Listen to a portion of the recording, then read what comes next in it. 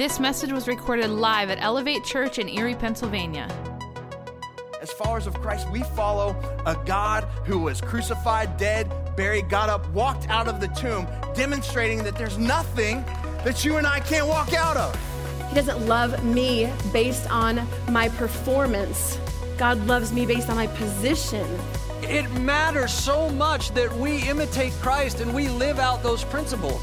There's nothing that you could do. There's no great sin that you could have ever committed that would be a barrier between you and Jesus. To learn more about Elevate, how you can get connected, or how you can support the work that Elevate is doing in Erie, visit elevatechurch.com.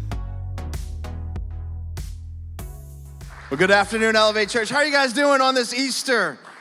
Man, I'm excited. This is our fourth Easter worship experience, but I feel like it's gonna be my first, all right? So I'm ready to go, and I really need you to respond back as well. It's gonna help me bring this message. I was thinking about Easter and thinking how it's a funny thing, Easter, because you know what we're gonna talk about, right? I mean, that's why many of you are here, and I was thinking about the people that only come twice a year, on Christmas and on Easter. And I'm not knocking you. Maybe that is you, and that's cool. You should know that we've labeled you the Creasters, though, by the way. You should know that. But that's cool that you are here, and I figured out why you don't come the rest of the year. Because it's like, I only come on Christmas and Easter, and every time I come, you know, they're talking about the same thing over and over and over. We actually do talk about more things at the church, but it does all center around, and I'll be honest, about Easter, about the resurrection, about what Jesus did for us. So I get to talk about that today, and here's what I know. Some of you are ready to receive that. In fact, some of you walk through these doors kind of already feeling like God is leading you to that point where you take a jump and you put your faith and trust in Jesus for salvation. You've been going to church maybe. You've been reading books. You've been, checking things out on the internet. You're like, all right, I think I'm there. I'm ready to go. What do I have to do, Colby? I want to seal the deal. And Easter is a great time for some of you to do that, to take that initial step, to trust Jesus for salvation. However, there are some others of you in this room that you came through the doors with both feet on the brakes. Like you're here because someone dragged you here. You're here because someone promised to feed you lunch if you came to church, right? You're here because she's a cute girl, and I told her I'd do whatever she wanted to do, and she said, let's go to church. I'm like, all right, let's go to church. And that's why you're here. Or you're here because you know this afternoon you're gonna have to have a conversation with your mama on Easter, and she's gonna ask you, did you go to church? And you don't wanna be a liar, right? So I don't care why you're here. And I would say for those of you that entered into the room with both feet on the brakes, I would challenge you today to consider Jesus, to consider putting your trust for salvation and forgiveness of sins in Him alone. In spite of the fact, maybe, that you've had some bad church experiences. In spite of the fact, maybe, that you were brought up with a lot of so-called Christian friends and you think they're all hypocrites. In spite of the fact that you know some Christians, you know, and they're crazy, and you're like, I never am going to be one of those. In spite of all that, I would challenge you to consider Jesus. In spite of the fact that maybe when you left home and you went to college, and the professor challenged you in your faith. You grew up a Christian, but he pulled one card out of your whole Christian house of cards, and it all fell apart. And you're like, well, if this is just a myth, then just forget it. In spite of that, in spite of the fact that maybe you've had some tragedy in your life, that maybe you question God and you're angry at God, and my mother passed away of cancer, and God, if you're there, if you're so good, why would you allow that to happen? Despite that you've had some pain and suffering in your life, I want to challenge you today to consider Jesus. In fact, over the next several weeks, we're going to talk about some of those big questions that you have. So in spite of all the hard questions, today, the question is the resurrection true, or is it a lie? In fact, I'm titling this message today, we'll throw it up here on the screen, is that this changes everything. This changes everything. If you have a Bible, turn to 1 Corinthians chapter 15. If you don't have a Bible, you should feel awkward. No, don't do that. I'm just kidding. Don't do that.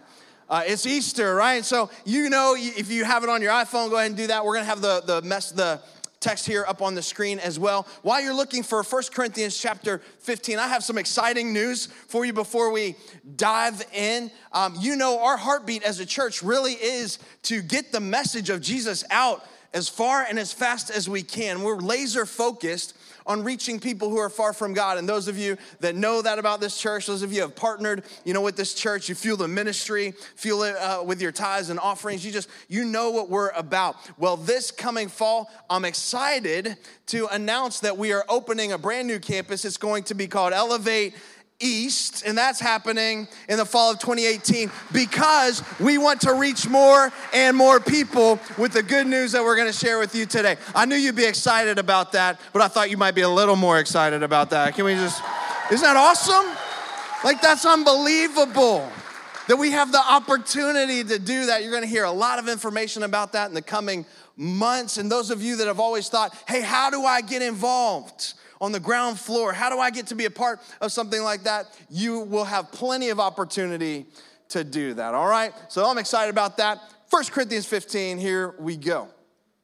This is a letter written by a guy named Paul, which, by the way, when we first meet Paul, he was not a Christian. So those of you that came through the doors with both feet on the brakes, this might speak to you. In fact, he hated Jesus, hated everything about this movement. He was radical against it. He was a Christian killer.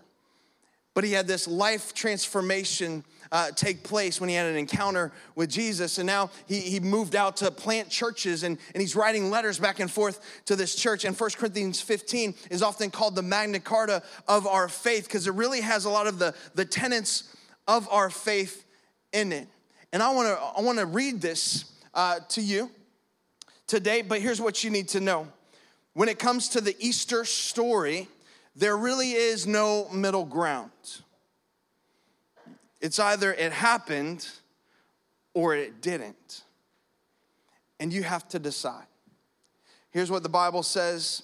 Paul writing this says, I passed on to you what was most important and what had been passed on to me, that Christ died for our sins, just as the scriptures said.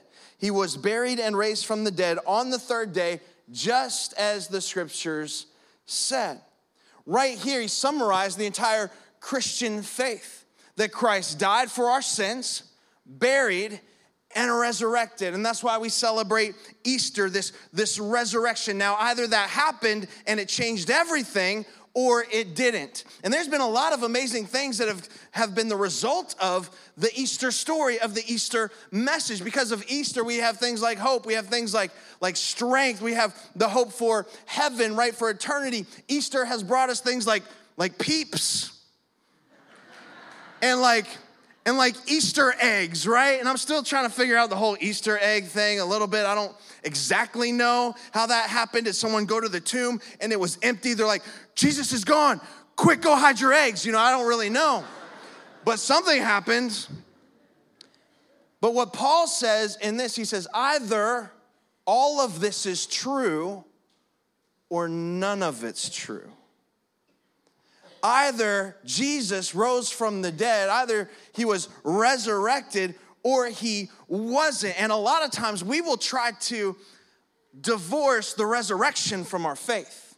We will try to remove the resurrection from our belief in God and his promises and all that the Bible says he has for us. But Paul's saying you can't do it. This is not sold separately. Either all of it's true or none of it's true. So here's what that means. We must face up to the fact that if Christ is not risen, what are we doing here? All of this crumbles. All of this is meaningless. So the question that we have to ask, and you would be wise to ask it this morning, afternoon, is it true or is it a lie? Let's say it's a lie, because a lot of people believe that. Let's say that the resurrection never happened. Let's say that the story of the resurrection was meant to be taken as allegory, that his body didn't rise, but his spirit rose. And so it's his spirit, that we follow. It's his spirit that leads us. It's his spirit that we take comfort in, that this was mere allegory. The problem with that is the empty tomb. The problem, with that kind of thinking is the appearances of Jesus after his crucifixion. So that's an issue. Or maybe it's a lie. Maybe he didn't rise because perhaps the people will say he never died in the first place. That after his beating, after his whipping, after being hung on the cross, nailed to the cross and being stabbed with a spear, that his heart slowed to the point where people just thought he was dead.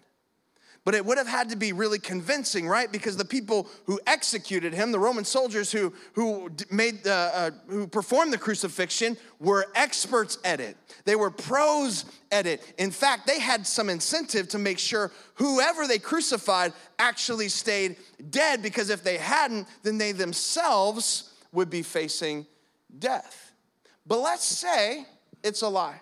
And let's say it just happened in this one case that he didn't die, he passed out on the cross. Because this is what people will say. And they took him down off the cross in a coma, placed him in a tomb, wrapped him up with 100 pounds of burial spices, by the way, rolled this 2-ton stone in front of the tomb, and who knew? The weekend in the tomb just kind of revived him, brought him back to life. He's like, ripped off the linens, ripped off the burial spices, had strength enough after being beaten and whipped and hung on a cross to roll away a 2-ton stone, and was sneaky enough to get past the Roman guard to find his disciples and say, hey, here I am, I'm alive. And so they chose to believe it, and they chose to give their lives for it. Maybe. Is it true or is it a lie? Let's say it's a lie, and let's say, because some people say that he didn't rise from the dead because the people who went to the tomb, the first people, the women who went to the tomb, they just went to the wrong tomb. Okay, it's a possibility. These are women after all. And you know how they are with directions. I'm just saying, all right? No, I'm not judging you. I'm just saying they went to the wrong tomb. There was an empty tomb. It was next to Jesus' tomb. It wasn't Jesus' tomb. It was Pedro's tomb, and Pedro was about to be put in the tomb, but it was empty. And so they got there and like, he's alive, right? It was early in the morning. It's an honest mistake. Emotional, mascara's running. I could see it. But what about then when they went and told the other disciples, hey, he's alive? Did they too run to the wrong tomb? Or when word got out into the city that Jesus was alive, that he's risen, that the tomb is empty, are you telling me that no officials, no Jewish leaders, no Roman officials said, I got to see this for myself, went down to the tomb, found the right tomb, rolled the stone away, took Jesus' body out of the tomb and said, here's the guy that you're saying is alive. This one right here, you guys can stop now. Are you telling me no one ever thought of that? Ever thought of, hey, we put so much effort into making sure he was dead, but we're putting no effort into proving that he stayed dead? Maybe there's an easy answer for all of this. Maybe the simple solution is that he didn't rise because, after all, Colby, that's impossible. Right? It's impossible to rise from the dead. It flies in the face of everything that we know and how the world works, these miracles that happen. That's impossible. It's crazy to think that would even happen.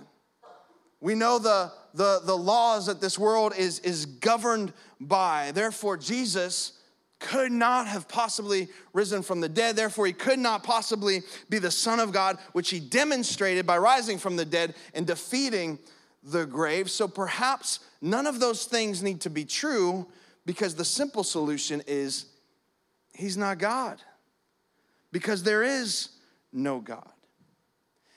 And that's exactly what's been whispered and talked about and debated and discussed in classrooms and coffee shops and blog posts. Some of you have been involved in that. Some of you get involved on Facebook and social media when people are talking about the death and resurrection of Christ. This is the same conversation that's been going on all over the place.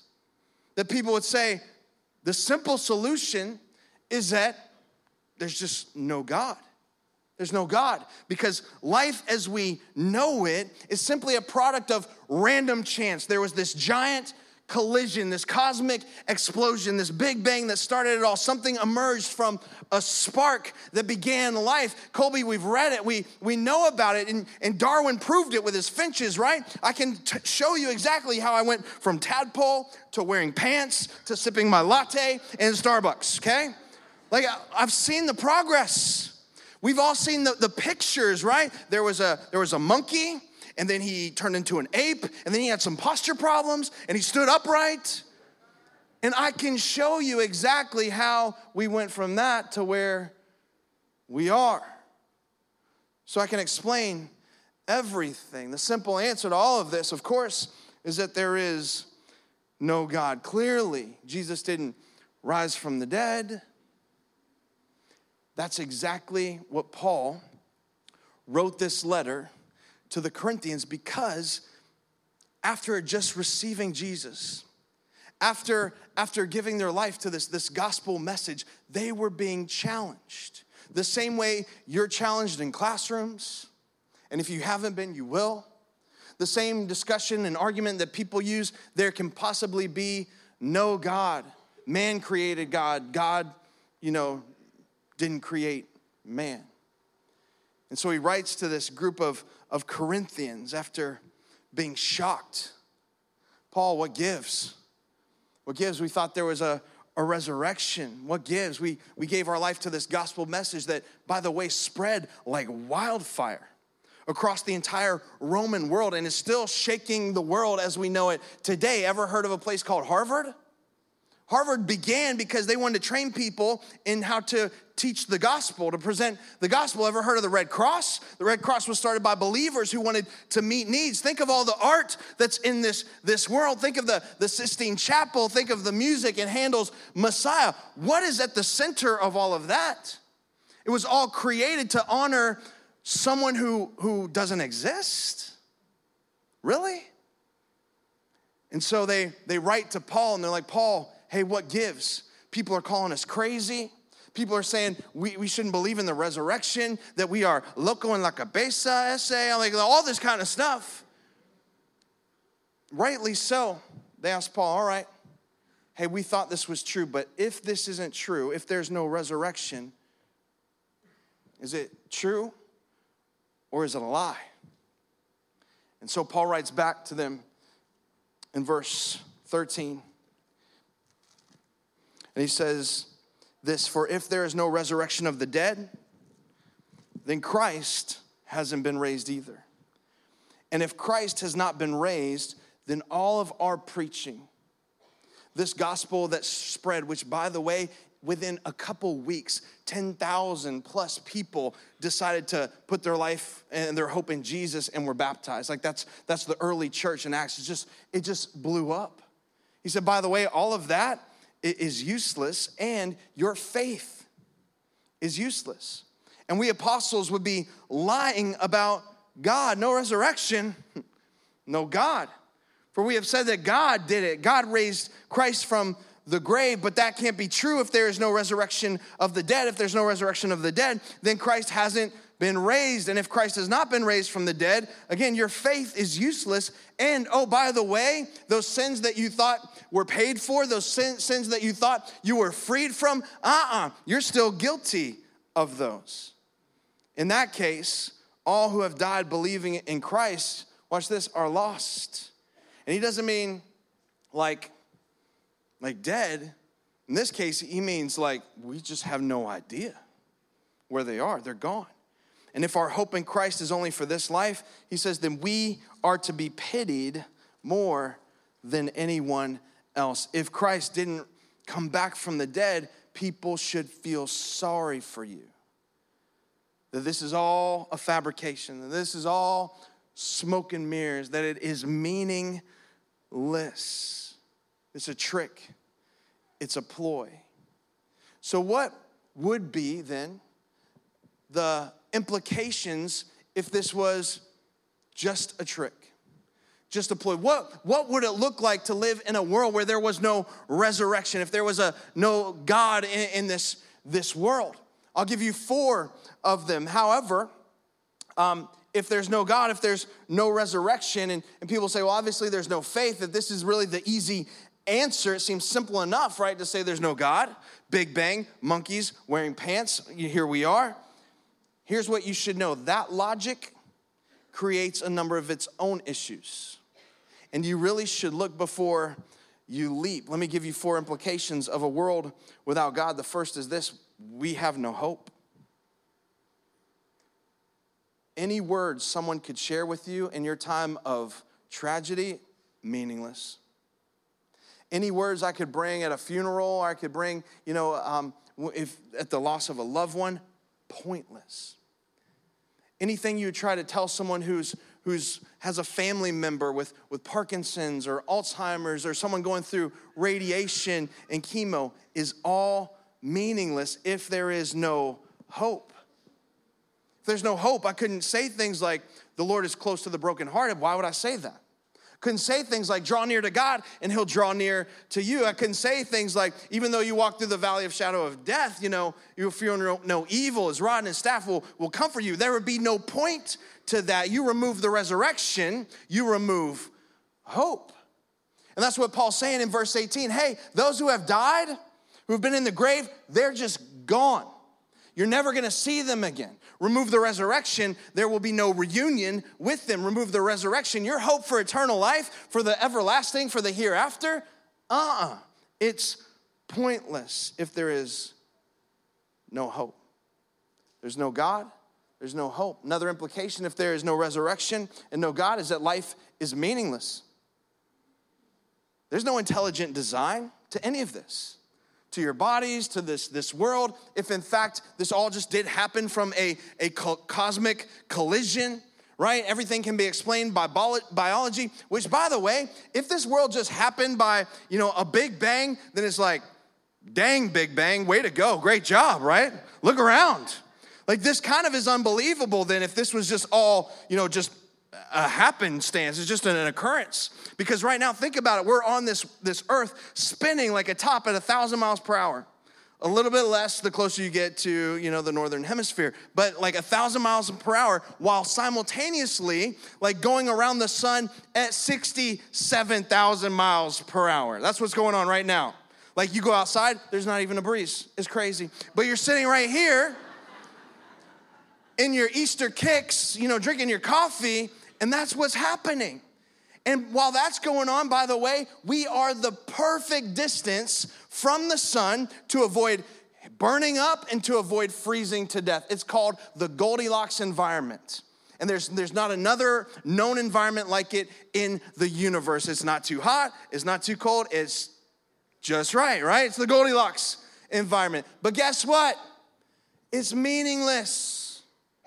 No resurrection, no God, none of that matters, because we can explain it all away. I can explain why you are the way you are, why you like the things you like. I can explain, the earth by the elements and the periodic table, and we can look to all those things. It's meaningless. It just happened. And things are playing out the way they should. At least that's what Hawkins would say, right?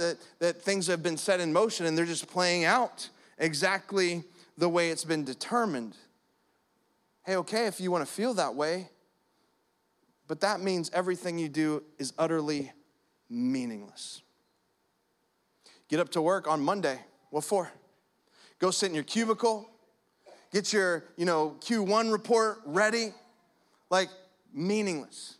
Go on a search for your favorite stapler in the office. Meaningless, right? Do all you can to accumulate money and wealth. Pointless. Build a business with your name on it is meaningless. It means nothing.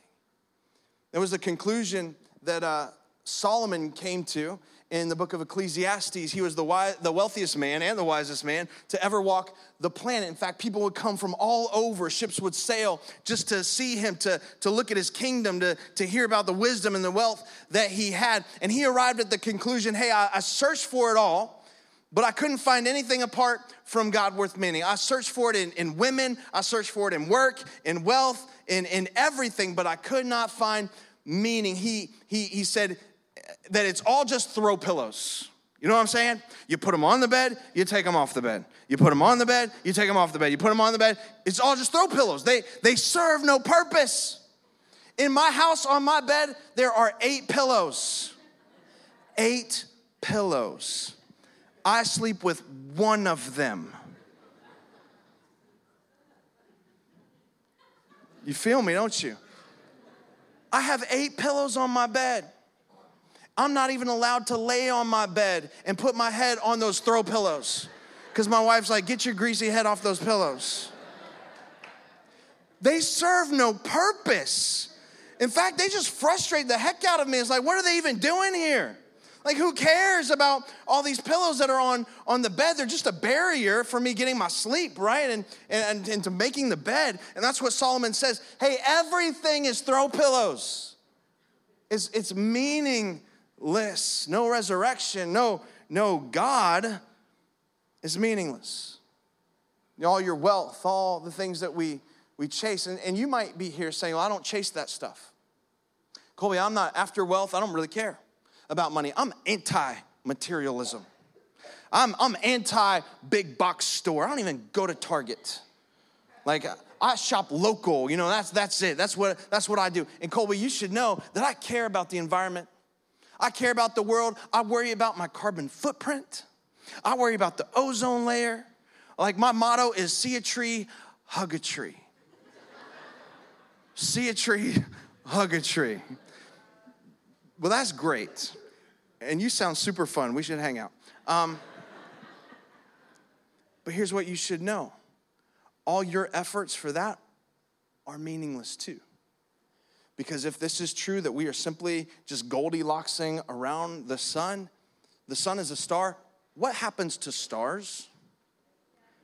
They die. They explode, they implode, or they do something, right? Champagne supernovas in the sky, you know, they just die at some point. And so what do you think happens to this world when that happens? Is bye-bye, it's gone. So all of our efforts really are meaningless. If there is no God, there's no resurrection, nothing we do matters.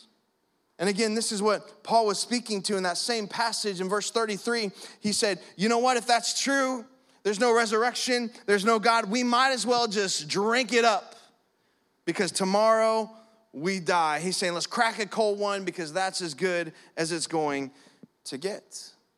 Another thing, another implication, if this is all just a fabrication, no resurrection, no God, here's what you should know. You are a body, nothing more. That's all you are. That's it. In fact, there's a guy called Christopher Hitchens. He's kind of the new thought leader in this atheism movement that's out there, where he refused treatment for his chemo because he says, I'm not really Christopher Hitchens, I'm just a body. It's pointless. And when my body's done, it's done. So here's what you should know is if there's no God, you're a body and nothing else. That means this idea of having a soul or having a spirit is foreign to that. Like if we just all happen here and it can all be explained with biology, then you're just a body. That means I'm not Colby, just a body. You're not Cameron, you're just a body. You're not, Susie, you're just a body. That's it, nothing more. And we don't have little kids, by the way. They're just little bodies that came from our bodies, okay? That's it. It's nothing more than our species trying to keep itself from extinction. That's what reproduction is. So we're just bodies, and that's what he said, nothing more. So there's no hope, there's no meaning. We are just a body, nothing more. Aren't you glad you came to church on Easter at Elevate, huh? You're like, this is the worst Easter message I've ever heard in my life. I told you, honey, we should have gone to the church with the khaki pants. I'm just saying. Hang in there, because we are going to turn this around. But I have one more. There's no answer for your ache. There's no God, there's no resurrection, and there's no answer for the aches that you have. So why is it that we will lay in bed at night having common thoughts? thoughts and longings for desires like peace, like transcendence, like immortality, thoughts for forgiveness. Like, where does that come from? If there's no God, there's no resurrection, there's no answer for this void that I feel. So no matter what I do, how much money I make, the kind of car I drive, the house that I live in is all meaningless. It feels like I can never fill that hole that's in my soul, which doesn't make sense, by the way, because we don't have a soul, we're just a body. What about the longing for things like justice? Where does that come from? Somebody please tell me. Isn't that a hot topic right now? We're all crying out, that's not fair, that's evil, they shouldn't be allowed to do that. You shouldn't be allowed to go into a school and shoot the place up. That's wrong, you ought to do that. Where does that come from? If this has all just happened and here we are and it's all about natural selection and you know, that's Darwinian thinking, right? That the strong should prey on the weak. Then we should be applauding when someone who's stronger takes advantage of someone who's weaker. What's that about? What's the sense of justice for? In fact, where does this need to come from to take care of someone who's handicapped? Where does that come from? Disabled. Or someone, you know, who is sick in their body and their body's never going to recover. Where does that come from? That makes no sense. If this is all just natural selection. In fact, this is the conclusion that C.S. Lewis arrived at. C.S. Lewis was an atheist, became a devout follower of Jesus because he had this exact epiphany. Look at it. He said, my argument against God was that the universe seemed so cruel and so unjust. And some of you have said those exact words. But how had I got this idea of just and unjust? A man does not call a line crooked unless he has some idea of a straight line. What was I comparing the universe with when I called it unjust? A man feels wet when he falls into water because a man is not a water animal. A fish would not feel wet. My argument against God collapsed, for the argument depended on saying that the world was unjust. Here's what I don't want you to miss. I've heard this argument dozens of times, maybe hundreds of times. I've used this myself. If God is good, if God is even there, why would there be so much suffering? Why would there be so much evil and wickedness and injustice in the world? C.S. Lewis said, isn't it interesting that we appeal to something that if God wasn't there wouldn't even exist? And then we throw it in his face as proof that he doesn't exist.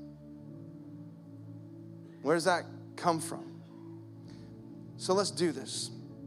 Let's turn this around. Let's flip this script. Otherwise, this will be the most depressing Easter you've ever had in your life. But I don't think it's gonna be.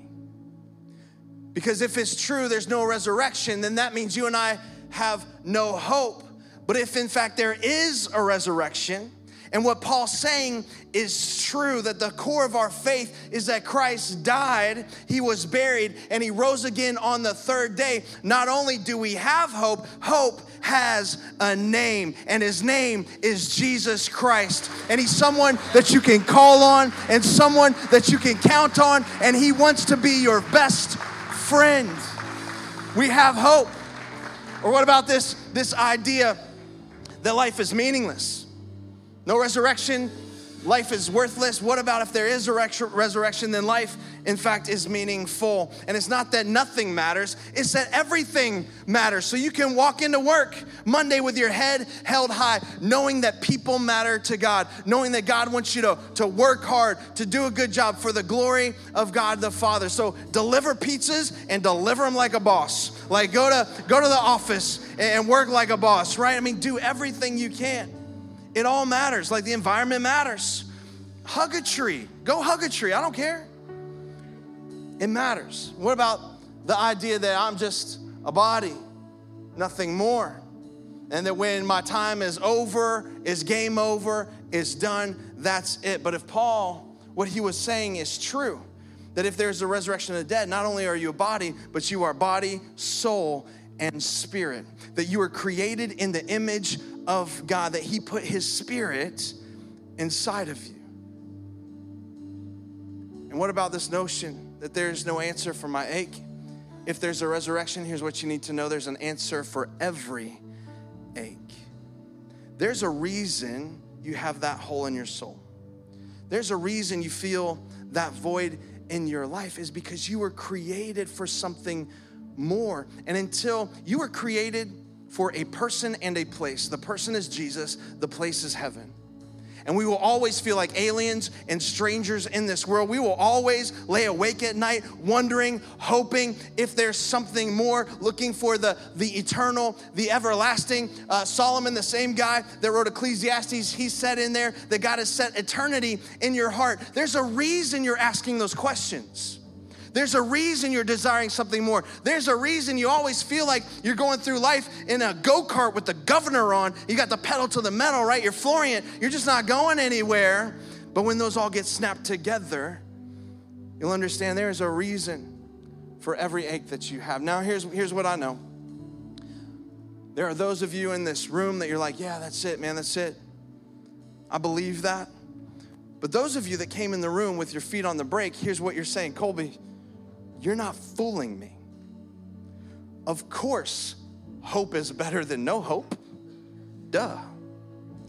Of course, having a life of meaning is better. Of course, I'd like there to be an answer to these aches. Of course, a resurrection and following Jesus is preferable to the other list that you gave me if I had to choose between the two. But you still haven't proven, Colby, that Jesus was raised from the dead. Here's what I think. I don't think you should follow Jesus because it's a better option. I think you should follow Jesus because this word tells us that he lived and he died and he came back to life for you. And here's what you should do. You should research it. It's been said that there is no greater evidence than the evidence that we have for Jesus Christ coming back to life and the tomb being empty. It's been said that we have better reason to believe in that than we do that Julius Caesar conquered Britain. We have better reason to believe that Jesus was alive, buried, and came back to life than that Homer wrote the Odyssey. Like, we have so much evidence to prove that, but here's what I'd say. You need to look for it for yourself. And that's what Paul said in this letter. He didn't pull the whole, hey, Jesus is alive and risen because I said so card. You know, parents, how we like to pull that card with our kids? Why do I gotta do that? Because I said so. He didn't pull that card. Here's what he said. Look at it. In verse 5, he said, all right, don't take my word for it.